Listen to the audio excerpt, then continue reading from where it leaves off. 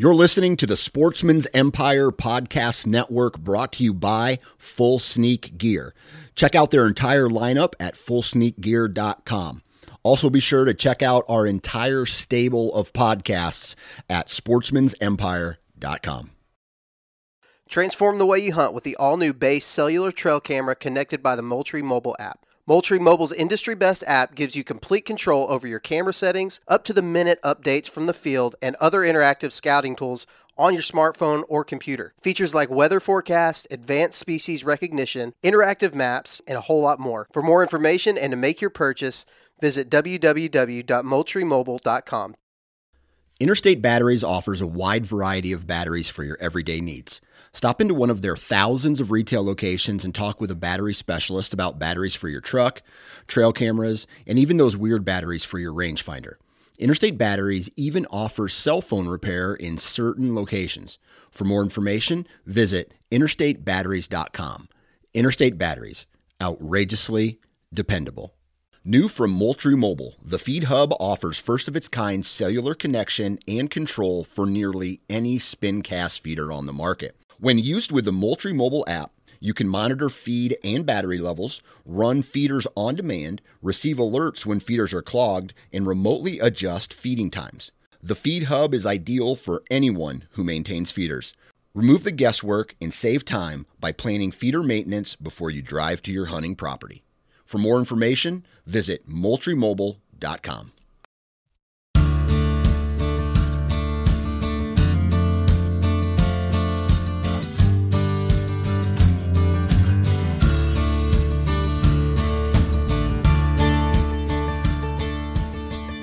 Welcome back again with the Pennsylvania Woodsman Podcast. Thanks again, and we are getting into the beginning of June. The hot summer sun is among us. I've been sweating my tail off. I got the good old farmer's tan walking crop fields. What have you been up to, Robbie? Just getting ready for the wedding and you are moving into the house. The last part. Yep. You got the house all squared away now? Yep, or? Everything. Finally made my final phone calls and got everything set up with this and that and that and this. And you're not going to miss that, are you? No, not at all. Like, I thought I was done when we settled on the house, and then we had a month there in between moving in and the settlement and moving in, and I was just phone call after phone call. And nowadays it's everything's an operator, or they want you to do it online. Well, you don't get straight answers either way, so I had to sit on a waiting call waiting for an hour and 40 minutes the other day. And it's just a big pain in the butt. But, yeah, so finally get to start moving in, and we're excited. Well, yeah, you ought to be. That's the next big transition. But have you ever signed so many papers in your life? No. No. I remember when we did it, I was like, what in the absolute is this? Yeah, no. And I would say more than 3/4 of it, 80% of it, I'm never going to need to look at or use. So they're just all formality. And so many people talk about how much they enjoy the house shopping and like how much fun that is. In all reality, I didn't enjoy it. I thought it was stressful as all get out. Maybe it's just because it was the market we had to act fast. I mean, don't get me wrong, going and seeing houses and stuff, like, it's cool, but, like, oh my word, it's insane the just everything that goes on and the stress and. Oh my gosh, I know. I think if I had more money, it'd be more fun because you get to look at more houses. But well, yeah. Well, even that too. Like, as you're going through, you know, you have friends and family that might have bought like 1 or 2 houses in their lifetime, and then they're an expert. Oh, so that too. Yeah. Oh my word! Yep. It's like, I know you mean well, but I based on what I'm talking about with the professionals, you don't know what you're talking about. No, and you always have those friends that are like, "Oh, I'll buy a fixer-upper." Well, I don't have the time, nor do I want to have the time to fix it up. Even if I had the time, I have zero interest. Some people have gifts of stuff like that that they can just take it. I'm somebody that, like, if I look at something wrong, it's going to break. Yeah. So for me to just say I'm going to fix it, like we're sitting right here in my basement, and I'm looking around at the basement, and I mean, my favorite part about the basement is my mounts and stuff I have down here. But I just look at the projects I want to do, and like redoing this and redoing that, and changing this lighting around, and put different siding up, and adjust. Like, the flooring sitting next to you. Yeah, the flooring that made its way to the basement and never made it onto the floor. It's in its original package yet. I have no interest, and it's like pulling teeth to get me to do that. Because whenever I do have free time, I'm doing one of two things: I want to be with the family, or I want to be doing stuff for hunting. Yep, that's just how I am. I know. But anyway, so this week we had a pretty cool conversation with the Pennsylvania State bear biologist. Yeah, it was. I say this every time, learned a lot, but this time it was really cool to get a, I guess, different perspective on things. I mean, we've talking to a lot of hunters, and every hunter has a different way of going about things, but getting a more of a scientific outlook on bear populations, and she even touched on bear hunting. That was it was very cool. Certainly. I always really enjoy and appreciate the science behind stuff. It just, when you can quantify it, it makes it easier to make decisions. Yep. And I can always appreciate that. One of the things that I found so cool, first of all, she is, this is Emily we're talking about, Emily Carollo, I think I said her name correctly. She is a wealth of knowledge. Yeah. I mean, the amount of things that goes on in her head about black bear, and she loves to talk about black bear, which all the better because we love to learn about black bear. Yep. But the wealth of knowledge, but the really cool thing that I've picked up on in our conversation, prior and during our episode that we recorded, she didn't grow up in a hunting family. She didn't start out hunting, but as she's progressed and started this job, and somewhere in her career through school and transitioning to game biology, she's taken a significant interest to it and loves that well-rounded picture of hunting in game management. Yeah. And that is so important. I listened to a podcast not that long ago with Dr. Craig Harper as a guest, and he was talking about the real concern of how, in the past 20, 30 years, the amount of hunters that were actually working in the sciences and game management stuff was decreasing. And that's a real significant problem if somebody that is making decisions or using the science to make decisions for population management and ultimately hunting seasons, decisions, and bag limits and stuff like that, if they don't have an understanding of hunting and hunting culture, there can be a lot of issue with that. So from Emily's perspective, she didn't start out hunting, but she really has a passion to learn about it. Yep. The way we were interested in learning more about black bear and habits and trends we're seeing in the management plan and stuff like that, she's just as interested just to know about hunting. Yeah. She said at one point, she's like, I'm a crappy deer hunter, but I like doing it. I like doing it, yeah. Yeah, I found that very cool too. You don't see that a lot. Someone, even in our area, even the people who don't hunt, some of them don't even have an open mind about hunting, even though they grew up around it. She didn't even grow up around it at all, being from northern New Jersey, and she still comes into it with an open mind, both scientifically and, she says it a lot, culturally with the Pennsylvania hunters. Yeah, like I said, fantastic episode. She is a person who would be a welcome guest on our show anytime. Before we get to this episode, real quick, want to do some housekeeping stuff and shout out to Little Mountain Outfitters. Those guys are really gearing up here as we get closer and closer to archery season. Turkey season's over, and I swear a lot of people, flip the switch. Turkey season's over and starting to think about their bows. And if you want to get a new bow, if you want to get tuned up, if you need to get arrows, accessories, anything like that, Little Mountain Outfitters has you covered in Richland, Pennsylvania. They are a fantastic shop, a ton of knowledge, a ton of experience, fantastic customer service. And not only are they great with the archery side of things, but they do a little bit extra. And at the moment, I am renting I think I can say this because I'm pretty sure they advertise this. I'm renting their tractor and no-till drill to plant my summer food plots.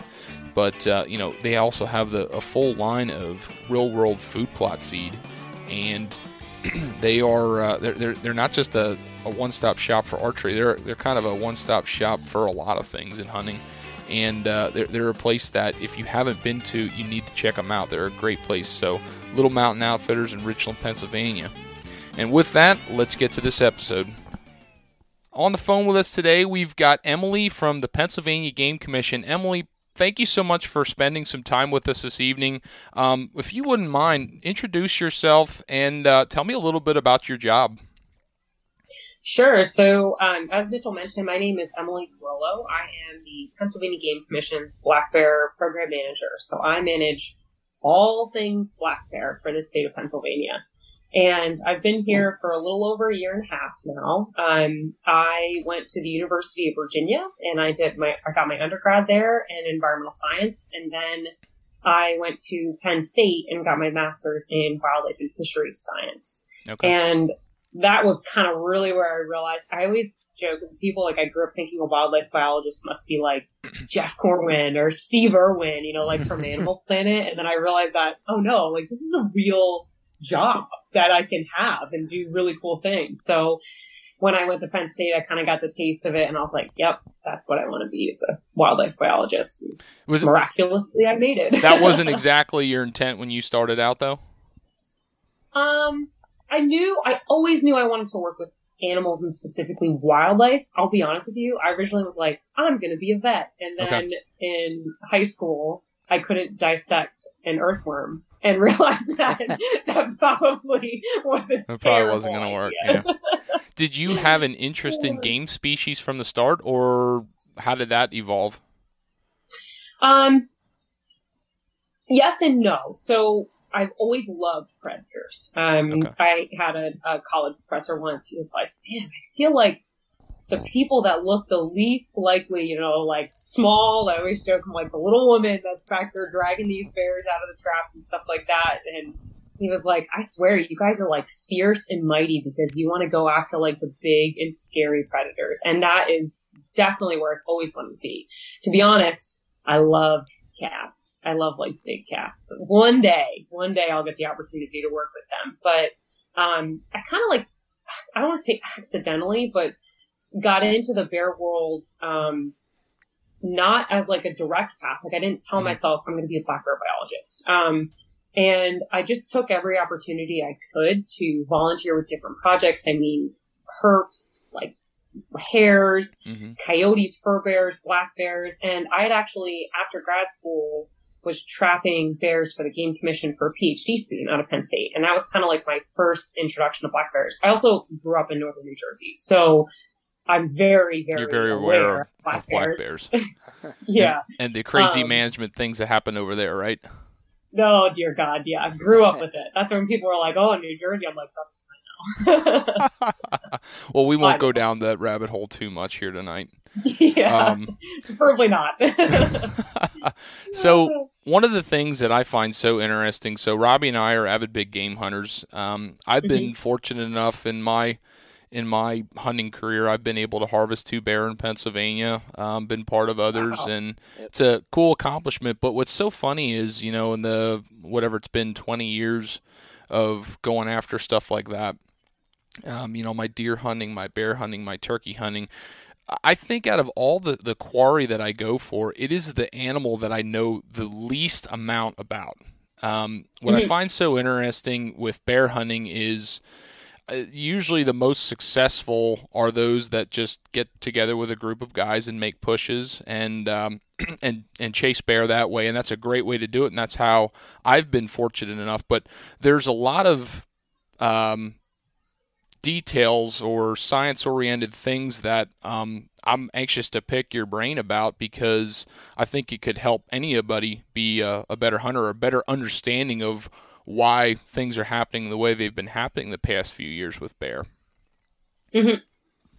And what's really cool that you bring up as well, I mean, first of all, the fact that you've harvested 2 Pennsylvania black bears is pretty impressive, because I've met plenty of folks just in the short amount of time that I've been here that, have been hunting black bear for 30 years and they've harvested their first black bear. And it is an incredibly low success rate here in Pennsylvania, and kind of, intentionally so. That's how we the methods that we allow and the regulations that we have here in Pennsylvania are meant to keep it where the harvest is manageable, because black bears are such a popular species to hunt. So, I mean, it is very helpful to understand their biology, their behavior, their movements, to have better success, because there are many things that would make, harvesting a black bear far easier that some states allow that we just can't in Pennsylvania, because the culture is so strong. Realistically, we have the past couple of years, we've had over 200,000 bear licenses sold. I mean, that's 200,000 hunters. So if we were to increase the opportunity as far as allowing for certain kinds of regulations like, baiting or using dogs, I mean, the success rate would be far higher than what our population could withstand, because of the amount of hunters that we just have in the woods, which is the same for deer and many other species in Pennsylvania. That makes a lot of sense. So onto that subject with the opportunity, when I started bear hunting, we had a Monday, Tuesday, Wednesday season, and before that, I know there was a lot of fluctuations with bear seasons, all the way into the 70s, and I'm not going to bother, going through that. But I know from my hunting career perspective, I've gone from the Monday, Tuesday, Wednesday hunt to the Saturday, Monday, Tuesday. Yeah, Saturday, Monday, Tuesday, Wednesday. Saturday, Sunday. Went 3, then 4 days, I think. It skipped Sunday, and now it's Saturday, Sunday, Monday, Tuesday. And then I believe we introduced the archery hunt that was the week prior to the rifle season leading up to that. And then I believe we kind of shifted gears, and a muzzleloader season started here in October, and then archery season got extended. So I'm just curious, as somebody who has no idea about black bear and why the seasons are changing, and there's, of course, a lot of I'm going to call them old wives' tales of things being said by hunters that don't have the science behind it. Would you enlighten us on some of the things that are happening or going on, or the direction that the state is trying to head with those season changes? Yeah, absolutely. And it really, over the course of, several years and years, way before I was even here, that the idea of introducing additional seasons, in particular just additional seasons, ignoring the changes and, adding a Sunday or whatever, because that's kind of a different topic. I can get into that in a second. But the idea of, especially in 2002, was when the extended season was introduced by Mark Turnett. And the main reason behind introducing extended seasons was to help with bear population management, in the hope that offering an extended season and the regular season, or the general firearm season, would increase the harvest to essentially help stabilize bear populations in places where it's exceptionally high and has been high for a long time. And those are really in like the core bear ranges, in particular in the Northeast is where it first opened up. I forget the exact counties. I think it was like Pike and Carbon, maybe. Yeah, that would sound right. Exactly. Yeah. So the bear population, especially in the Northeast, in combination with the fact that there are a lot of people as well in some of these areas, and bear conflict becomes a major management point. We, in some way in Pennsylvania, do have the opportunity, because of the popularity of black bear hunting culture, to manage to a certain extent, because hunting isn't the only answer to bear conflict. It is part of it. It's not the only answer, to basically use population management to help manage conflict. And in addition to that, realizing that the bear population in these areas could sustain an additional harvest and be okay is another reason why, some of these seasons started to come about, in particular like the archery season, to offer really more opportunity for hunters to harvest a black bear, instead of just, in the early 2000s, I think it was like, a 3-day, right? Yeah, a 3-day event. So to just offer more opportunity for black bear hunters to get out into the woods and harvest a bear. So that's kind of where these earlier seasons that were introduced in 2009 came about. The first reason is that we know our black bear population is incredibly strong in Pennsylvania. I mean, we have at this point, almost 16,000 bears. In 2019, the estimate was almost 20,000 bears. I mean, That's a lot of bears. Out of curiosity, how does that estimate created, or how do you determine that estimate? So that estimate is, the way we do it right now is we use a system called Mark Recapture. Okay. And what we do every single spring, summer, and like very early fall, like just the beginning of September, we trap black bears and tag them. Now, this also includes bears that are captured for conflict and relocated, etc. So every bear that we trap and handle gets an ear tag. Basically a unique way to identify them if they come back in the harvest. And so during that trapping time when we're tagging these bears, that's a marking period. And then the harvest is when we use, or would be considered our recapture period. And without getting like really far into statistics, because it's also not really like, I'm good at them, but definitely not as good as some people are out there. Me neither. Trust me, Robbie. If I try to talk technical, Robbie goes, "What the heck are you saying?" Exactly. Like, please stop. Basically, what we do is the percentage of marked bears that comes back into the harvest is representative of the percentage of bears that were harvested overall, and then we can extrapolate that into a population estimate. That makes sense. Yeah, so that's how we do and honestly, we're one of the few states and really agencies in the country, and I'm not even kidding you, that do such I wouldn't say precise, because nothing is ever exact. Actually, we give a point estimate, right? Like we give that estimate of 16,000 bears, but we always have a range, right? But for most states, they're not estimating black bear populations on an annual basis as recent as last year. A lot of states and agencies will use what's called an age reconstruction. Mm-hmm. And so they used the ages that come in the harvest, and they reconstruct what the population looks like and get an estimate of how many bears is in the state. Are in the state. So we're really fortunate that we know exactly how many bears are harvested every year. We know exactly our hunter success rate. We have population estimates to be able to follow trends. And we even have population estimates for most of the WMUs, the wildlife management units, that contain a healthy level of black bears. Mm. So we get it as far down as the WMU scale, which is pretty awesome when it comes to management, because we have all the data to make quality management decisions. So getting back to like our seasons that got introduced, we knew that we could sustain a few years of an early harvest while also running a research project to understand how that early harvest might be affecting the population and if we need to adjust it, but knowing that like, a decrease in a few thousand bears is not going to kill the population in Pennsylvania. These bears are here to stay. That's really cool. Yeah.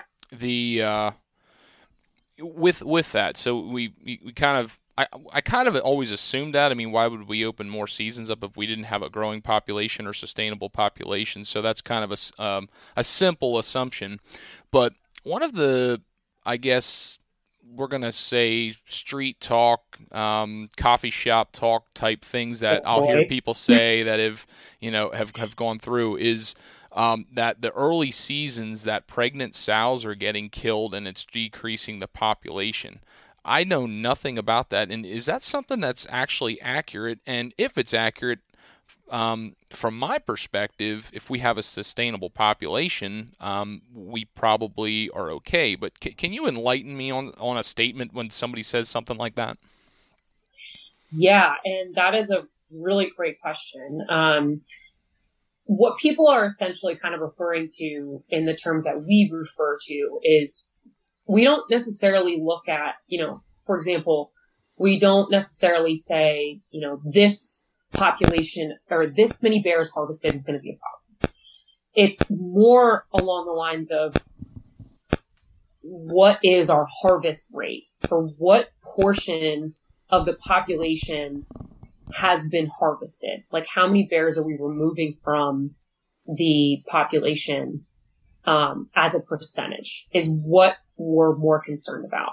And there's multiple different harvest rates. So we have our overall harvest rate, which has been right around 20% for the last couple decades. I mean, it's been pretty even across the board. With a couple years here and there, that is like a little bit closer to 25. But research has kind of shown that a harvest rate of around 20 to 25% stabilizes a population rate, depending on what your statistics are.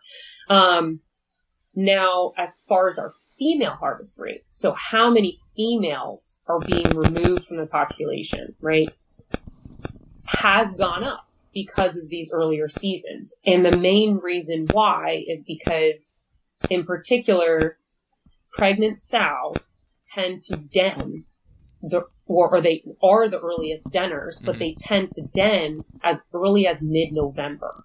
Oh, wow. So a lot of those sows are already removed from the potential harvest in those later seasons. So, for example, the general rifle season or extended seasons, anything that starts to occur after mid-November, the likelihood that you're going to harvest a pregnant sow goes down because they're starting to den. And obviously in the state of Pennsylvania, it's illegal to harvest the den bear. Right.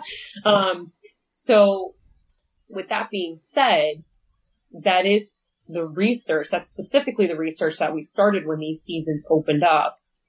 And it was specifically and is specifically looking at how the female harvest rate may be affected by these earlier seasons and what's the harvest vulnerability of these female bears in relation to like crop mass production and their home ranges and their movements during the harvest season, etc. Sorry, my cat was trying to interrupt. Oh, no problem.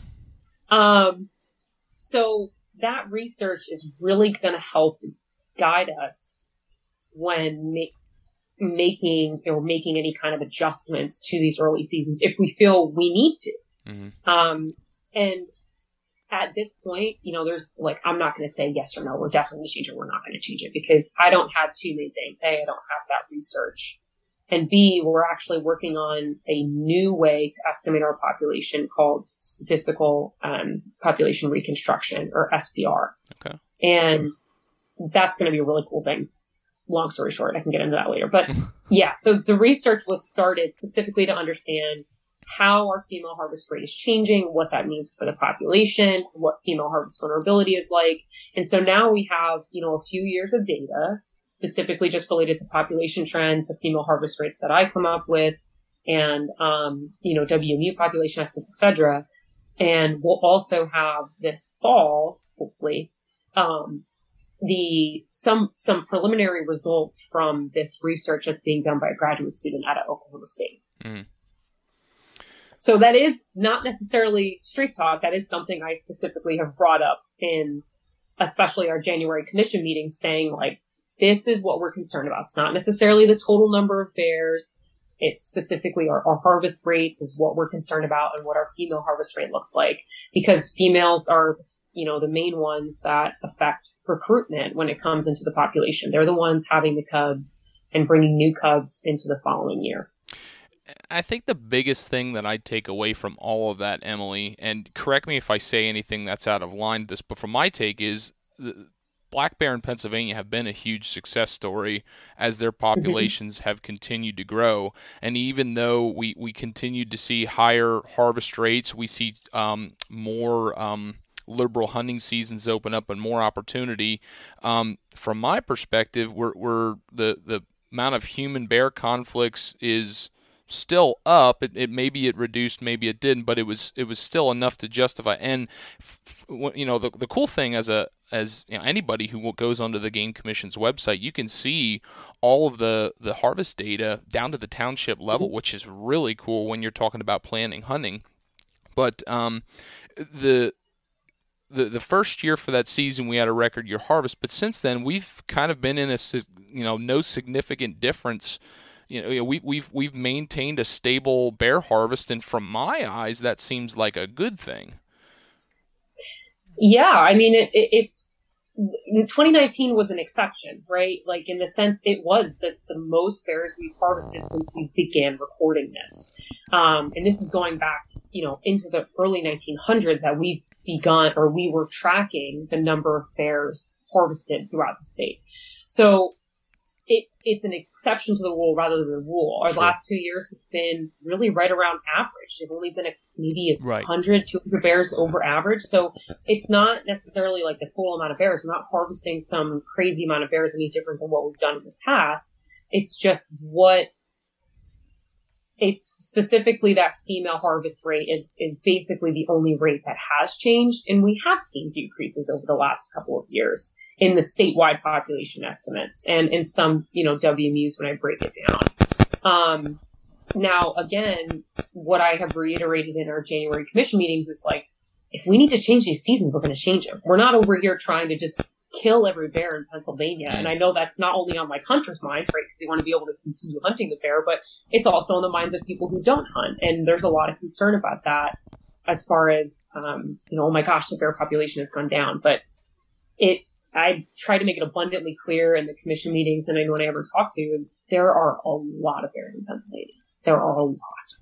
And bears are going nowhere. And if we need to make changes, we absolutely will.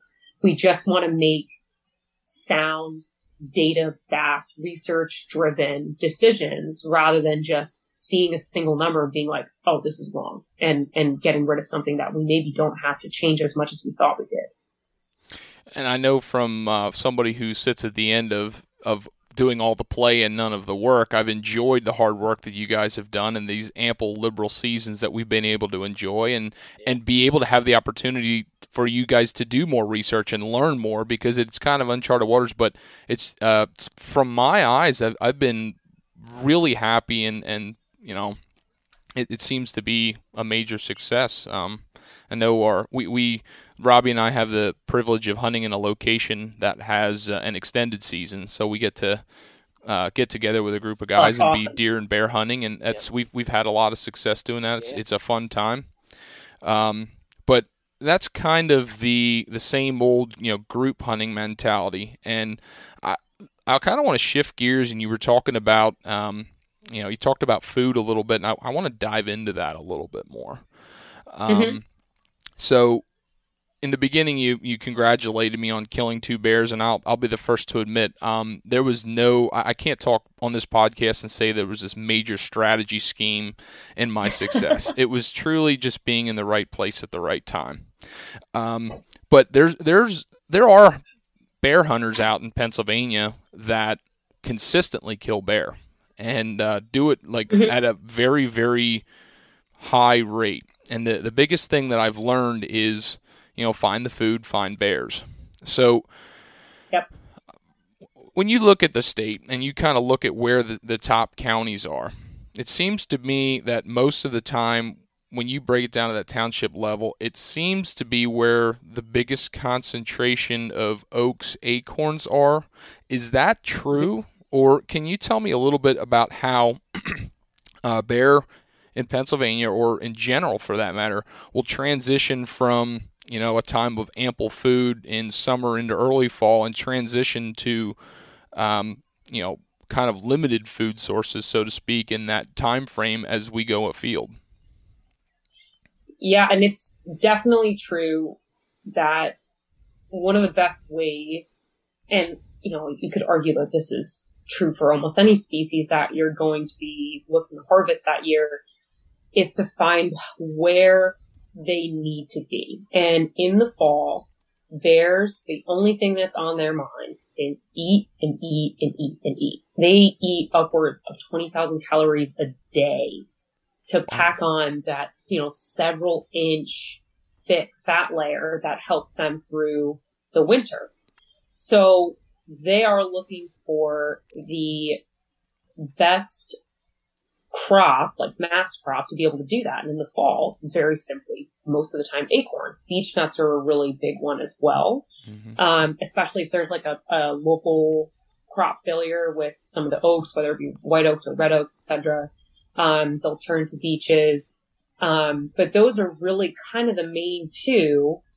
Earlier in the fall, what I have seen hunters have success with some of these earlier seasons, like the archery and muzzleloader season, is working with like local farmers that might actually have a crop problem. In particular, corn is a really big one in the fall. It's like October seems to be the time that it comes into like that melting stage, and I'm not a corn grower, so I can't say all my corn, but it's in that stage where we want to eat it, right? Or it's like the most beneficial, has the most calories. So they experience a lot of conflict during that time. And now that bear hunters have the opportunity to harvest a bear during that time frame, if you can find a farmer that has been having bear problems, I'm sure that they'd be happy to let you harvest the bear. I mean, maybe I shouldn't speak for farmers, but most of the time for them, it's a money thing. It's monetary. It's how they make their money for their livelihood. So having someone that's willing to help remove a bear may be helpful. So in the early seasons, I would suggest trying to get in touch with local farmers and seeing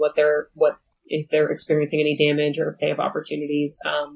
But then definitely later on in the fall, finding a solid oak stand 1000% increases your opportunities to come across a bear. That is what they're looking for, is hard mast. Now, they will also move there. I mean, a bear's home range is pretty big. For a female, it's 6 to 8 square miles. And for a male, it's, upwards of 20 square miles. It's big. Wow. So they move a lot. But if they can find a really good resource, they're going to hang out there as long as they can. That's why conflict is so bad, because, people would call and ask me about like, oh, the bear's getting into my garbage. And I tried to scare it away and it wouldn't go and I tell them like, well, the bear had a really good reason to stay. It found a really great thing to kind of get all those calories, that they need. So it's the same thing in the fall with food resources, is that they're going to want to hang out in spots where the crop is really good, because that's going to provide the opportunity to eat that 20,000 calories a day, and they don't have to move much. And in addition to that, bears are lazy. They want the equation of like caloric output to caloric intake to be far more on the caloric intake side. So if they can find a good stand, they're going to be there.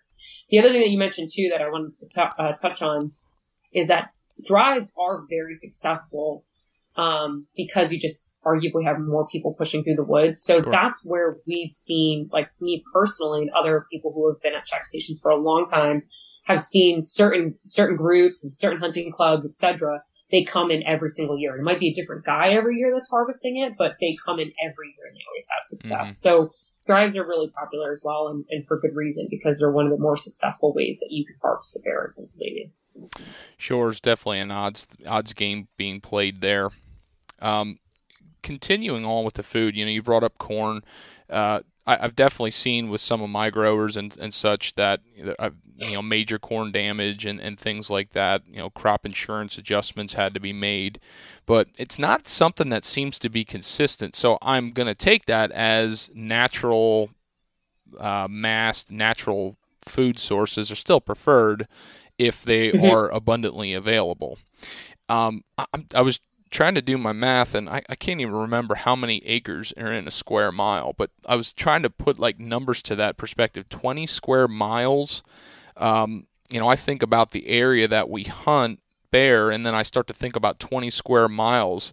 That's like an insane amount of ground that you can cover. And when you talk about localized, I mean, populations are definitely not evenly dispersed. They're definitely going to be clustered towards food sources. So that's kind of mind-boggling to me when they think about it. You said a female's was around 8 square miles?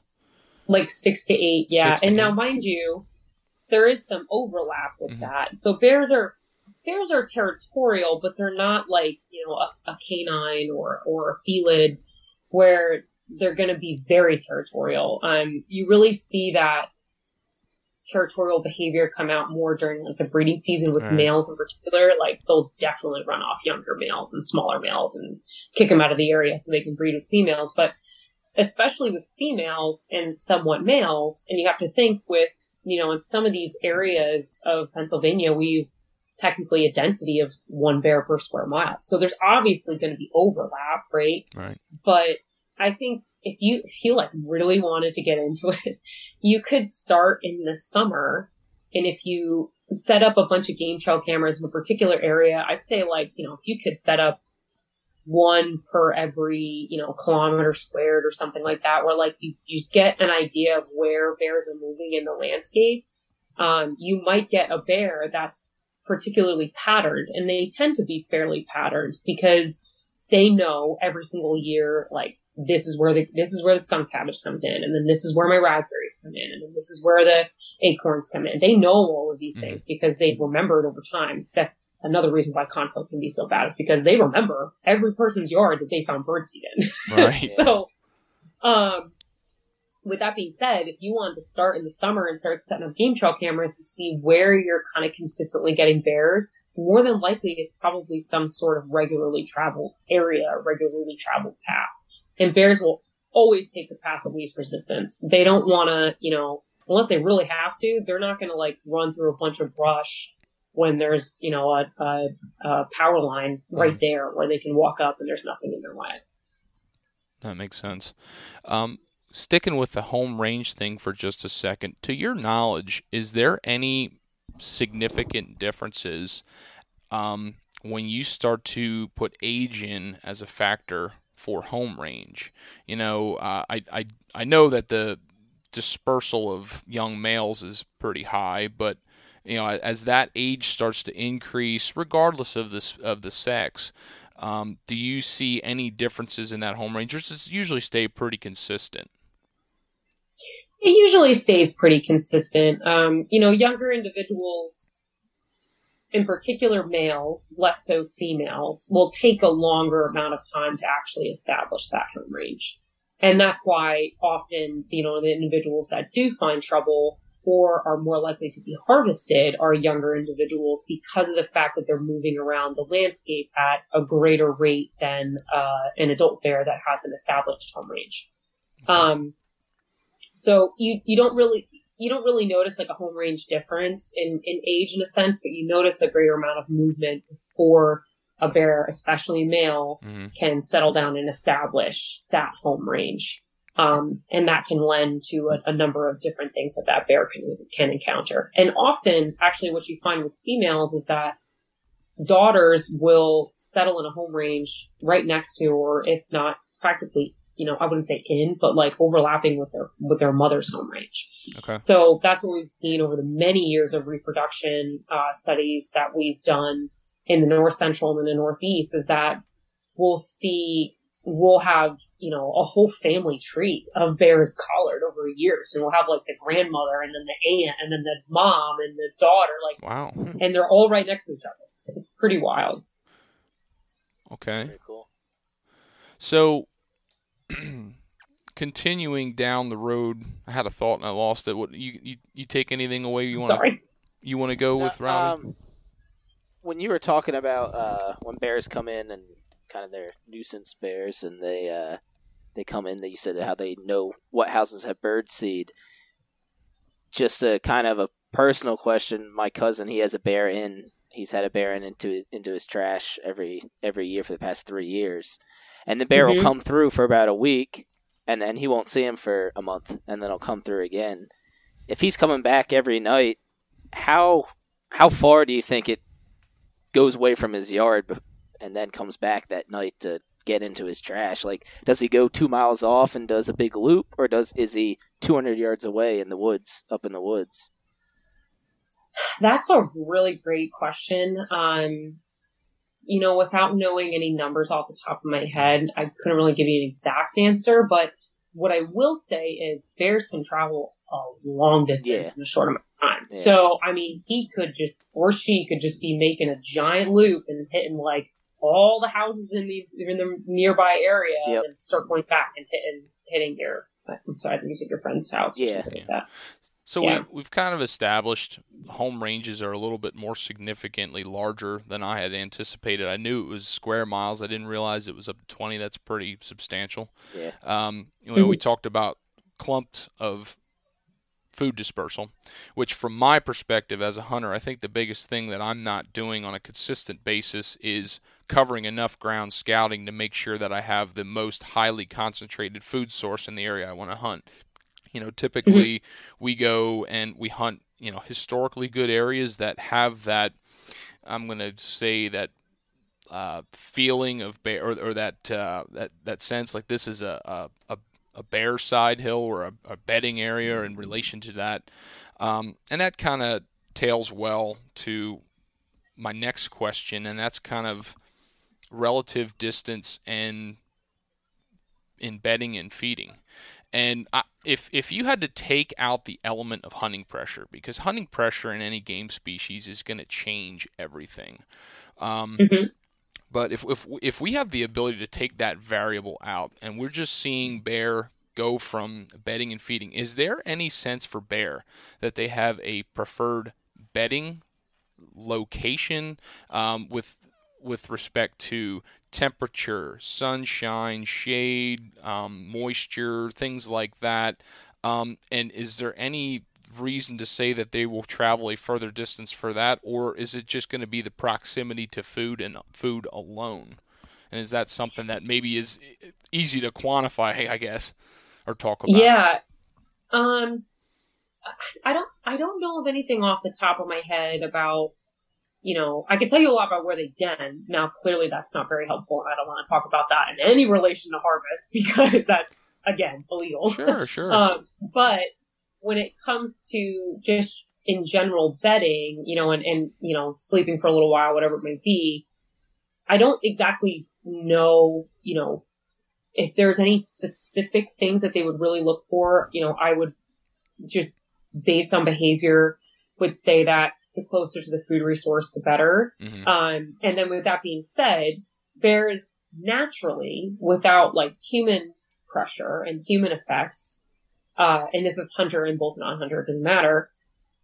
They are naturally a crepuscular species. So they're active dawn and dusk. They can be active during the day. That's not surprising. But especially when you add that human component, they become far more active at night. And that's really to avoid people. They don't want to encounter people, even in, suburban settings where bears are used to it for, a lot more than, say, a bear that's like in the middle of Allegheny National Forest. But they do have certain times that they move, or they're more likely to move, than others. And I would say that overall, those kinds of bedding sites would be more associated with being close to whatever resource they're looking for. I don't have like an exact thing to say or habitat that I would say. Now, I would just be weary too that if a bear is in the harvest season, if you come across a bear that is very reluctant to move from a spot, there is a good chance that it is denning. And a lot of people don't realize that here in Pennsylvania and quite a few other Northeast states, that bears will just den right on top of the ground. They don't necessarily go into like a cave or a rock crevice. They can, and they might go into like a dugout or a tree or something like that. But it's very common for bears to just be right on top of the ground in what looks like a giant bird's nest. So if you come across a bear while you're hunting and you can get really close to it, that is a pretty good sign that bear is den. And you do not want to harvest that bear because it's illegal and you get in a lot of trouble. So that's something that I think some hunters may not realize. Now, granted, if like the bear gets up and moves, you have no idea if it was denned or not. I mean, that's fine. But if it's very reluctant to move, it looks like kind of some sort of construction around something, like they've done a little bit of construction, just walk away. Leave the bear alone. Yeah, that makes a lot of sense. And like I said, the whole realm behind bedding and feeding, obviously you're trying to figure out as a hunter. If you're going by yourself, is there a way to put the odds in your favor? It's a pretty simple concept when you've got, I think the legal limit is 25 guys, and you can line up an area and strategically make movements. But one of the goals I have is to try to harvest a bear with my bow by myself in Pennsylvania, and trying to come up with a strategy. You talked about cameras a little bit, and I hadn't even thought about that much, but I just like your perspective. I guess you talked about you can start to see patterns. I've seen cases where certain locations, I might have a bear come through on maybe a habitual basis, but putting together the idea of a pattern is kind of crazy in my mind. I have to think about a pattern on a much larger scale for a bear? We talked about a 20 square mile location. My idea of patterning, as I think, have the mindset of a deer hunter, I'm thinking within maybe a 1 square mile, and really it's got to be a 20 square mile area that I'm trying to pattern, and it might be that they're going one direction 6 miles to this transition and food source this time of year. Is that kind of my lack or misconception prior to this conversation? So, I wouldn't say that like you have to cover the whole idea of a home range, right? Like you don't have to cover the whole thing. I think that you can, there's in every home range, there's always going to be certain areas that fulfill needs far more than other areas. You're going to have, like, for example, in the Northeast, you could find a lot of really great forest cover, but within that forest cover, you might find suburban communities. And we know that you can't hunt there, and bears, going into those areas, it's not going to be as used depending on, kind of the time and season. So what I would say is, if you have a particular spot that you already like to hunt, if you were to scout early on, in the summer and kind of get an idea of like, okay, there's an oak stand here, there's an oak stand here, and maybe you pinpoint like a 5 square mile area that you say, this looks like a pretty good spot for the food that they're going to be looking for in the fall. And then you set up, multiple different game trail cameras to just start to get an idea of where, just because there's no mass in that area right now, it doesn't mean that they're not passing through. Especially because any acorns left over from last year, they're going to pick them up, that they're not opposed to that by any means. Sure. And you might actually also find that in those areas that might have some oaks, maybe there's some openings, they have some blueberry bushes or huckleberry bushes, whatever it may be. So if you start just getting an idea of where you're starting to get these sightings, and then maybe even because you have them set up in multiple different spots, you might be able to, and I would say might very obviously, because bears are hard to identify individually in pictures, right? But every once in a while, you might get a bear that gets like a unique characteristic, or you see tags in its ears, and you're like, okay, this tag bear is like, keeps walking past these couple cameras. Like, there must be some sort of path. And then that's when you can start to look for other signs like scratchings on trees and flipped rocks, tracks, scat. And then you're starting to get an idea of like where this bear moves, why it moves to certain spots, and kind of track it into the fall. So you have an idea of where to start looking in the fall. Certainly. I feel like that involves a lot of work, but it does. And like, I put an insane amount of, or I shouldn't say I put an insane amount of work. I used to put in a lot of work. I try to put as much work in as possible every year. The fact that career and family and children, come as my priority, then my hunting has kind of taken a little bit more of a back burner. But I still try to do as much as I possibly can to be successful in the deer woods every year. And with bear kind of comes in second. I haven't, like I said, there's things I haven't done to try to learn these things, and therefore I think there's no way around it that if you want to be successful, you're going to have to put some sweat equity in and learn, or be like me and get lucky. I was just going to say that, or just be really lucky. Or just be really lucky. And some people they buy a bear license every year, and they're like, whatever, one day, and then and then it happens, and one day in their lifetime.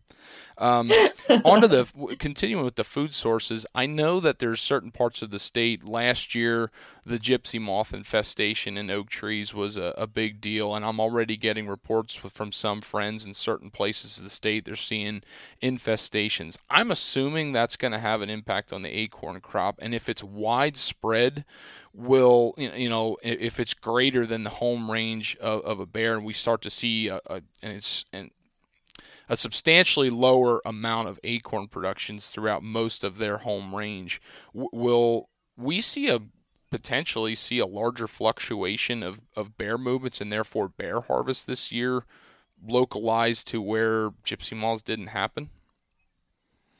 So when mass crop failures do occur, which occur cyclically, right? It's not even necessarily related to gypsy moths. Oaks naturally have a cyclic process where they have really good mass steers and they have some not so great mass steers. So it really kind of all depends. So bears are already used to that, and they absolutely will move if they need to find food. Because again, during that fall time, it's literally a stage called hyperphagia, and that is all that is on their mind. Matter of fact, we kind of mentioned a little bit about fitting stakes just before, that they're moving almost all the time in the fall. There's like no rest. It's all eat. So if the food in their home range is not adequate enough for them to find the calories that they need, they will leave their home range. Now, that often, it can be deadly. I mean, for multiple reasons, not just because of the harvest in the fall, but if they're leaving their home range and crossing major highways or doing other things like that, they can potentially, sorry, really wants to make an appearance, that they can encounter other human problems, right? So with that being said, if you see that there is a lot of damage to the trees, which may not necessarily result in a crop failure, sure, that it may be worth just to scout a couple extra, like an extra spot that wasn't as affected. But bears are already used to that. They go through those cyclic, process of good mass steers and bad mass steers. And what I will say is that it definitely, when mass steers are not good for both summer and fall mass, we do see increases in conflict, and we do see greater distances moved by bears that don't normally leave their home, like adult bears that don't normally leave their home range. So in a bad mass steer, while you might not have the spot you wanted to scout, you might actually have a higher likelihood of encountering a bear that's just wandering, trying to find food. So it's kind of like a give and take, which again, I feel like the second one is, well, maybe, like if you're lucky, you'll come across one that's moving more. But I understand the idea of, wanting to try to find a solid spot to find food. Sure. I mean, you've literally 200,000 bear licenses, and we average 3,500 killed a year. So I mean, that's your odds right there. I mean, I want to put the odds forever in my favor.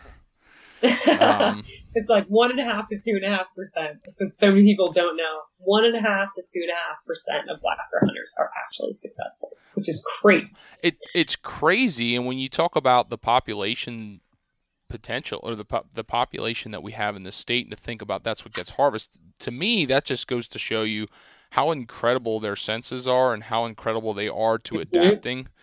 The example I give, and I've talked about this in a couple other episodes when we talk about bear hunting, I've hunted with a group since I'm 12 years old, and we do a lot of consistent bear drives in the same areas, and it seems to me in a lot of those drives and the way they're set up, it seems we harvest a lot of younger, immature bears, and for rightful reason. They don't have the experience under their belt that a mature bear has.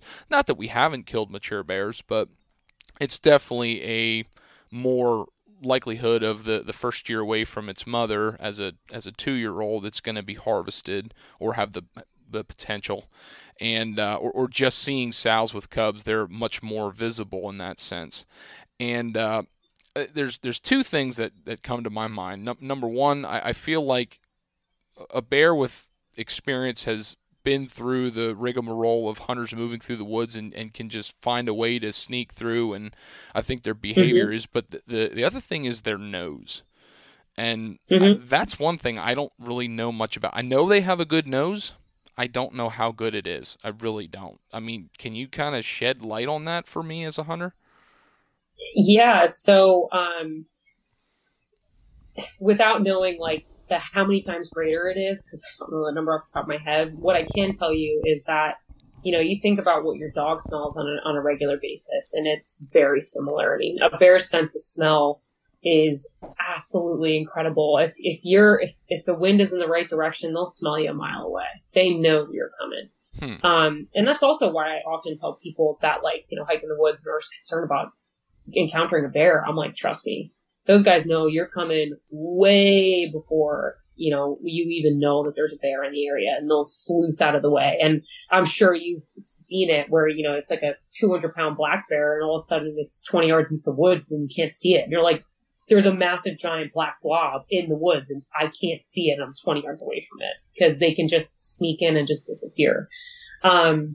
But yeah, their sense of smell. And then in addition to that, their other senses are really, we talk about their sense of smell a lot because it is so fantastic, but their other senses are really great as well. You have to think that, they're on the level of, while not often predatory, can be occasionally, they are considered in a sense, a predator species, right? So their sense of hearing is really fantastic. Similar to what you would find in a dog, that they can hear all kinds of things from a distance. And their eyesight, from things that I have read, they can see pretty clearly upwards of a football field away, which I think for most people is probably on par, right? That we can see pretty clearly from a football field away.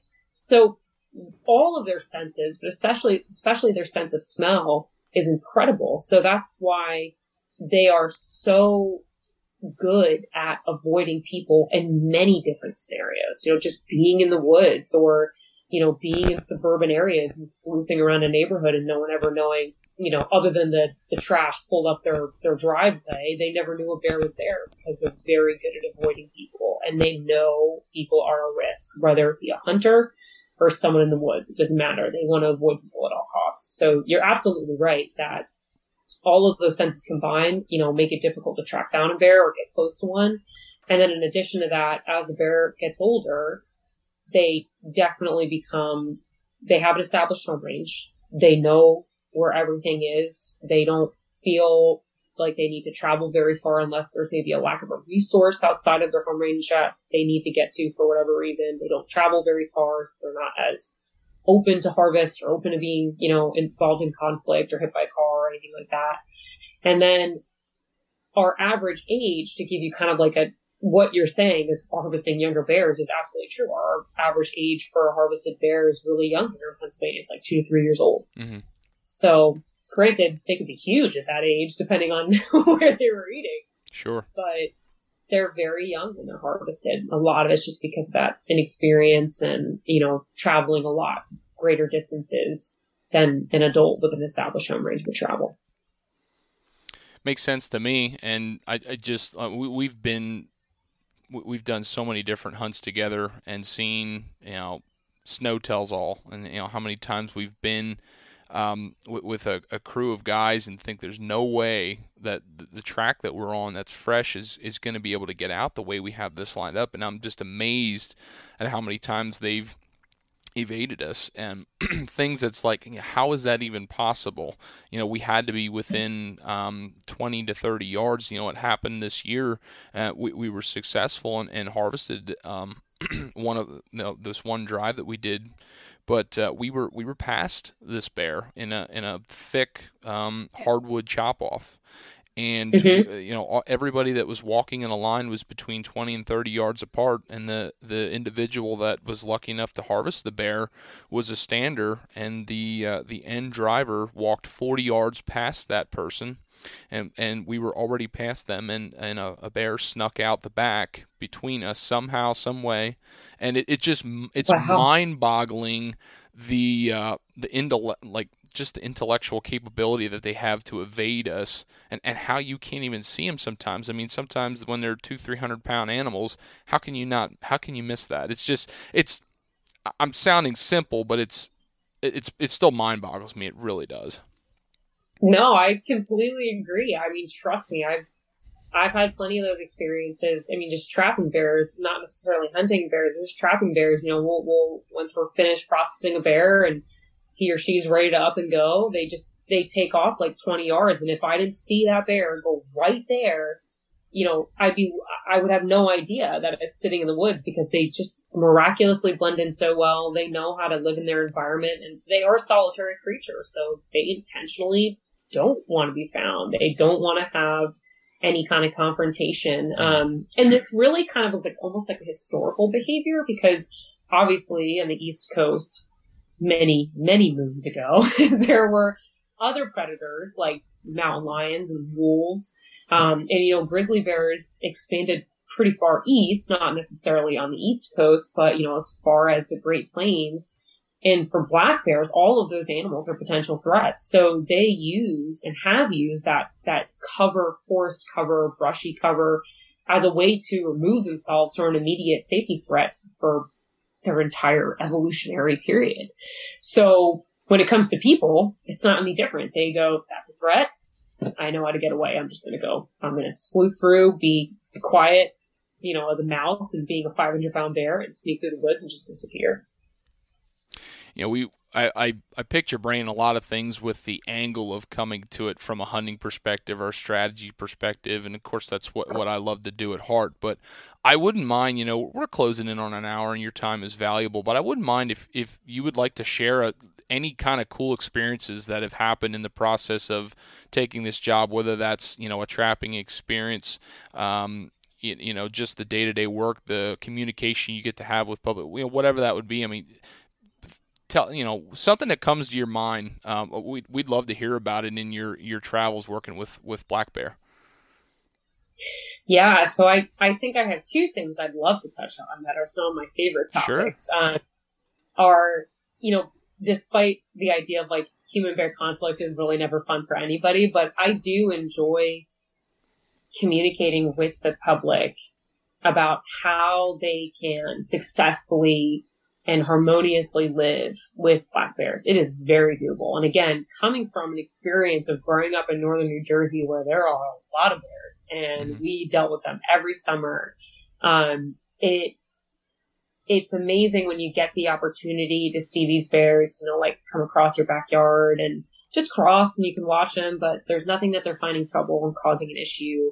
And I think a lot of people, both hunters and non-hunters, just appreciate that opportunity to just see a bear because they are so beautiful and they're really incredibly respectable animals. I mean, I've seen bears just I captured a bear once and it was had a missing paw and it was clearly had been hit by a car at some point because the whole side of it was just all scar tissue.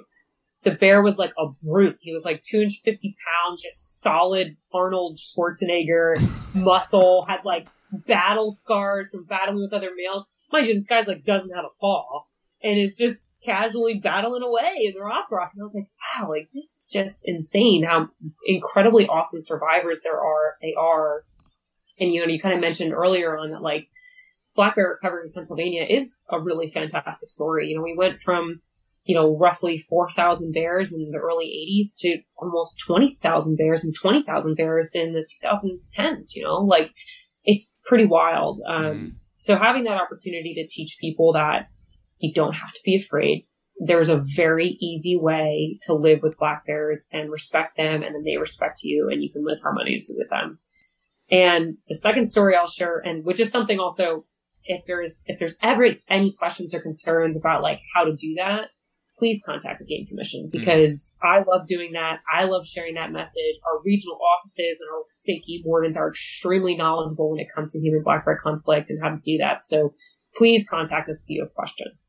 In addition to that, the one side story I'll tell you, which was pretty cool from this den season, is we actually went to a den and we were expecting a yearling, which we found. There was a yearling and a sow. And in addition to that, there was a tiny newborn cub because we went there in February, which is a very rare circumstance because of the fact that females breed every other year. They breed in, roughly June. They go into that January. They have their cubs. They keep their cubs for another a little less than a year and a half. And then they kick the yearlings out and, breed again. So this situation was pretty cool to experience. It's the first time I've ever experienced it. And I actually contacted some other bear biologists in our region in the Northeast and Southeast to see if they've ever experienced it. And there were quite a few that haven't. There were quite a few that did once or twice in their careers. Their careers are half how long I've been on the planet and or more. So I was it's pretty cool. I experienced this in my first 2 years of being a bear biologist, Absolutely. So very cool. One technical question that I just thought of, and I'll ask you my last technical question. Is mange still a concern in Pennsylvania for black bears? So we actually I just listened to a PhD student. She just had her dissertation today from Penn State. And she did research looking at mange and how it affects the survival of black bears. Does mange kill black bears? And what she essentially found was basically 80% of bears that had a mild to even moderate infection of mange recovered within a year of that, of when they were, caught, captured, put a GPS collar on them, and we saw them a year later, or sometimes even, 5 months later, that these bears looked like they never had a problem. It's wild. And this includes if the bear was treated with what we normally use or have used in the past, which is ivermectin. It's an anti-parasitic. It didn't matter if they were treated or not treated. They actually, a lot of 80% of the bears that were left untreated and had mild to moderate mange, they recovered. Which is wild when you think about it, because you see some of these bears and you're like, oh God, they look like a chupacabra. Yeah. It looks awful. Yeah. But bears, again, they just are natural survivors, and we're finding that it actually really doesn't make a difference if we treat them or not. And it's something that we're looking to update in our management as we move forward to try and remove, using any kind of medication in a wildlife population that is harvested. We always have to be considerate of how long these drugs stay in the bear system, what kind of maybe, what's the word I'm looking for, potential immunity we might be building if, maybe the might become more resistant to the treatment of ivermectin. And we don't want to do that in our population. We want them to kind of naturally have that immunity if they can. And what we found is we really don't have to do anything, that these bears survive on their own. So in effect, no. I mean, mange is a horrible looking disease. It's really awful when you see a bear in bad shape.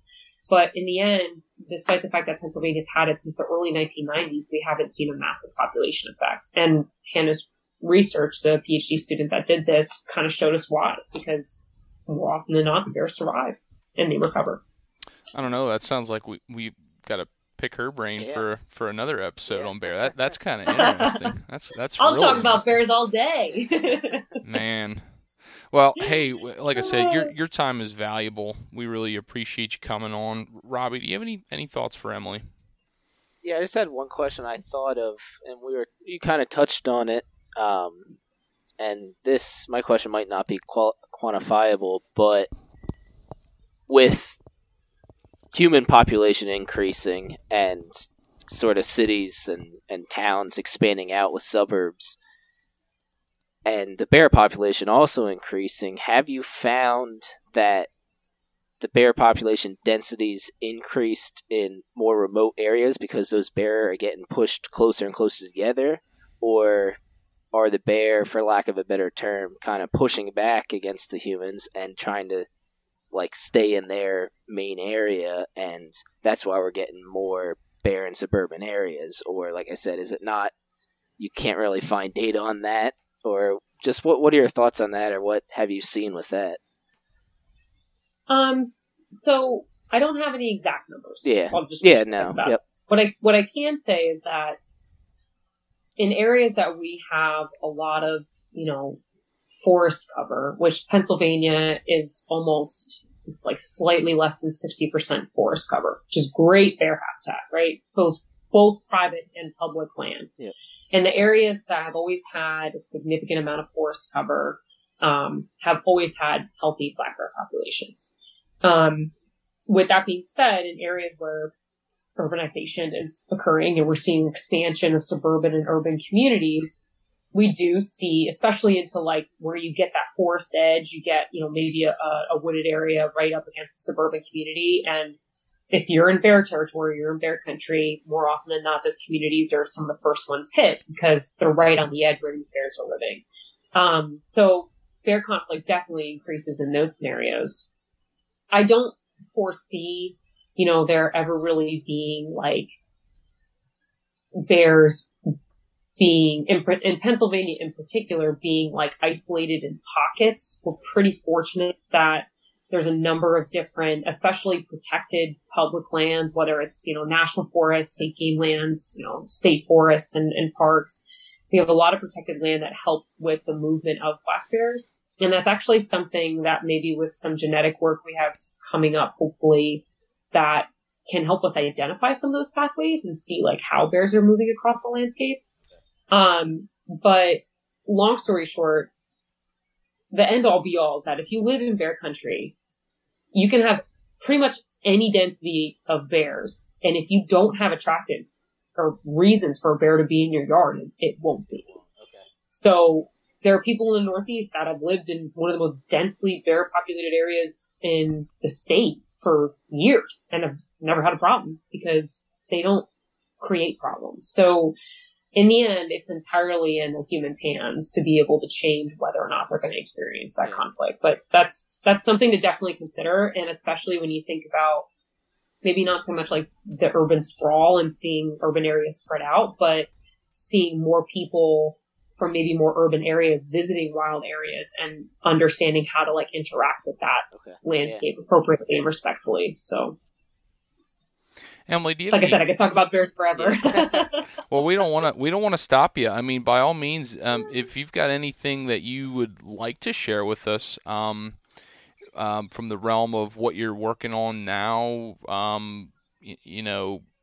just general knowledge that most people might not know about a bear. I mean, we're all ears. Yeah, I think the most important thing I always like to impress on people when I talk about black bears is that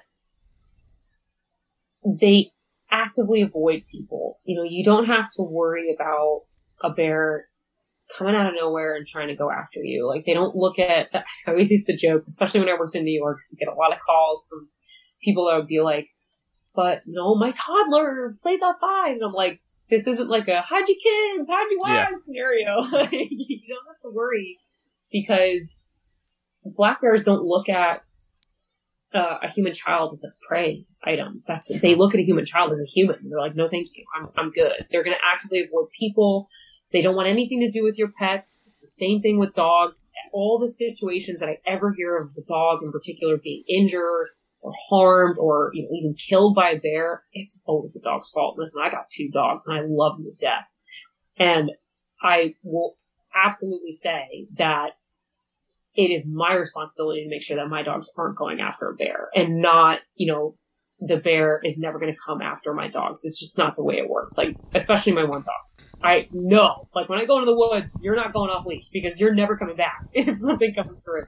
So just realizing like how your actions absolutely affect how your interactions with any wildlife species is going to go is very important. And really just impressed with people that black bears want nothing to do with people. And when we respect wildlife, we get respect back. We don't have problems. So if people can live just respecting wildlife, I think they appreciate it and enjoy it a lot more. And the other thing I'll say really quick too is I really appreciate you guys having me on here. I love talking about hunting. Personally, I'm very new to hunting. I did not grow up in a hunting family. So on the flip side, I thoroughly have gained a massive appreciation, especially being a black bear manager, and how much time and how much effort and how much money people spend to be a successful hunter, just period, not even just black bear hunters. So I'm always happy to talk about the management side of things when it comes to hunting, because I think it's a culture that hopefully can remain for many years to come. And I feel sorry for agencies that don't get that opportunity, because I think a lot of people miss how important hunting is as, a cultural item when it comes to people in general, whether you hunt or not. So I appreciate you guys having this conversation. Certainly. We've got an entire network on Sportsman's Empire that is dedicated to just talking about hunting. And it's incredible how much of a, how powerful it is, and how much we talk in detail about these things. And Pennsylvania, I'm biased. I'm a Pennsylvania resident, and I think most Pennsylvania individuals are. But we do have a very strong hunting heritage in this state. We do have a lot of unique opportunities here. And bias or not, I think that's something to really cherish, and I appreciate the hard work that people like yourself do, that we can share this together, because for the non-hunting community, which I'm sure there's not a single non-hunting community person that's listening to this, but it's not just about the kill. I truly love wildlife, and I truly love black bear. I was fortunate enough. I saw 5 black bear this past year during the fall and during our hunting season, and every single time it is an experience to see that. So a true blessing, and we're glad to have this, and we'll be sure if you want to talk black bear, we'll have you on again. All right, that sounds like a plan to me for sure. I would love to do that, guys, and I really appreciate your time. Thank you, Emily. Thank you. No problem. Have a good night.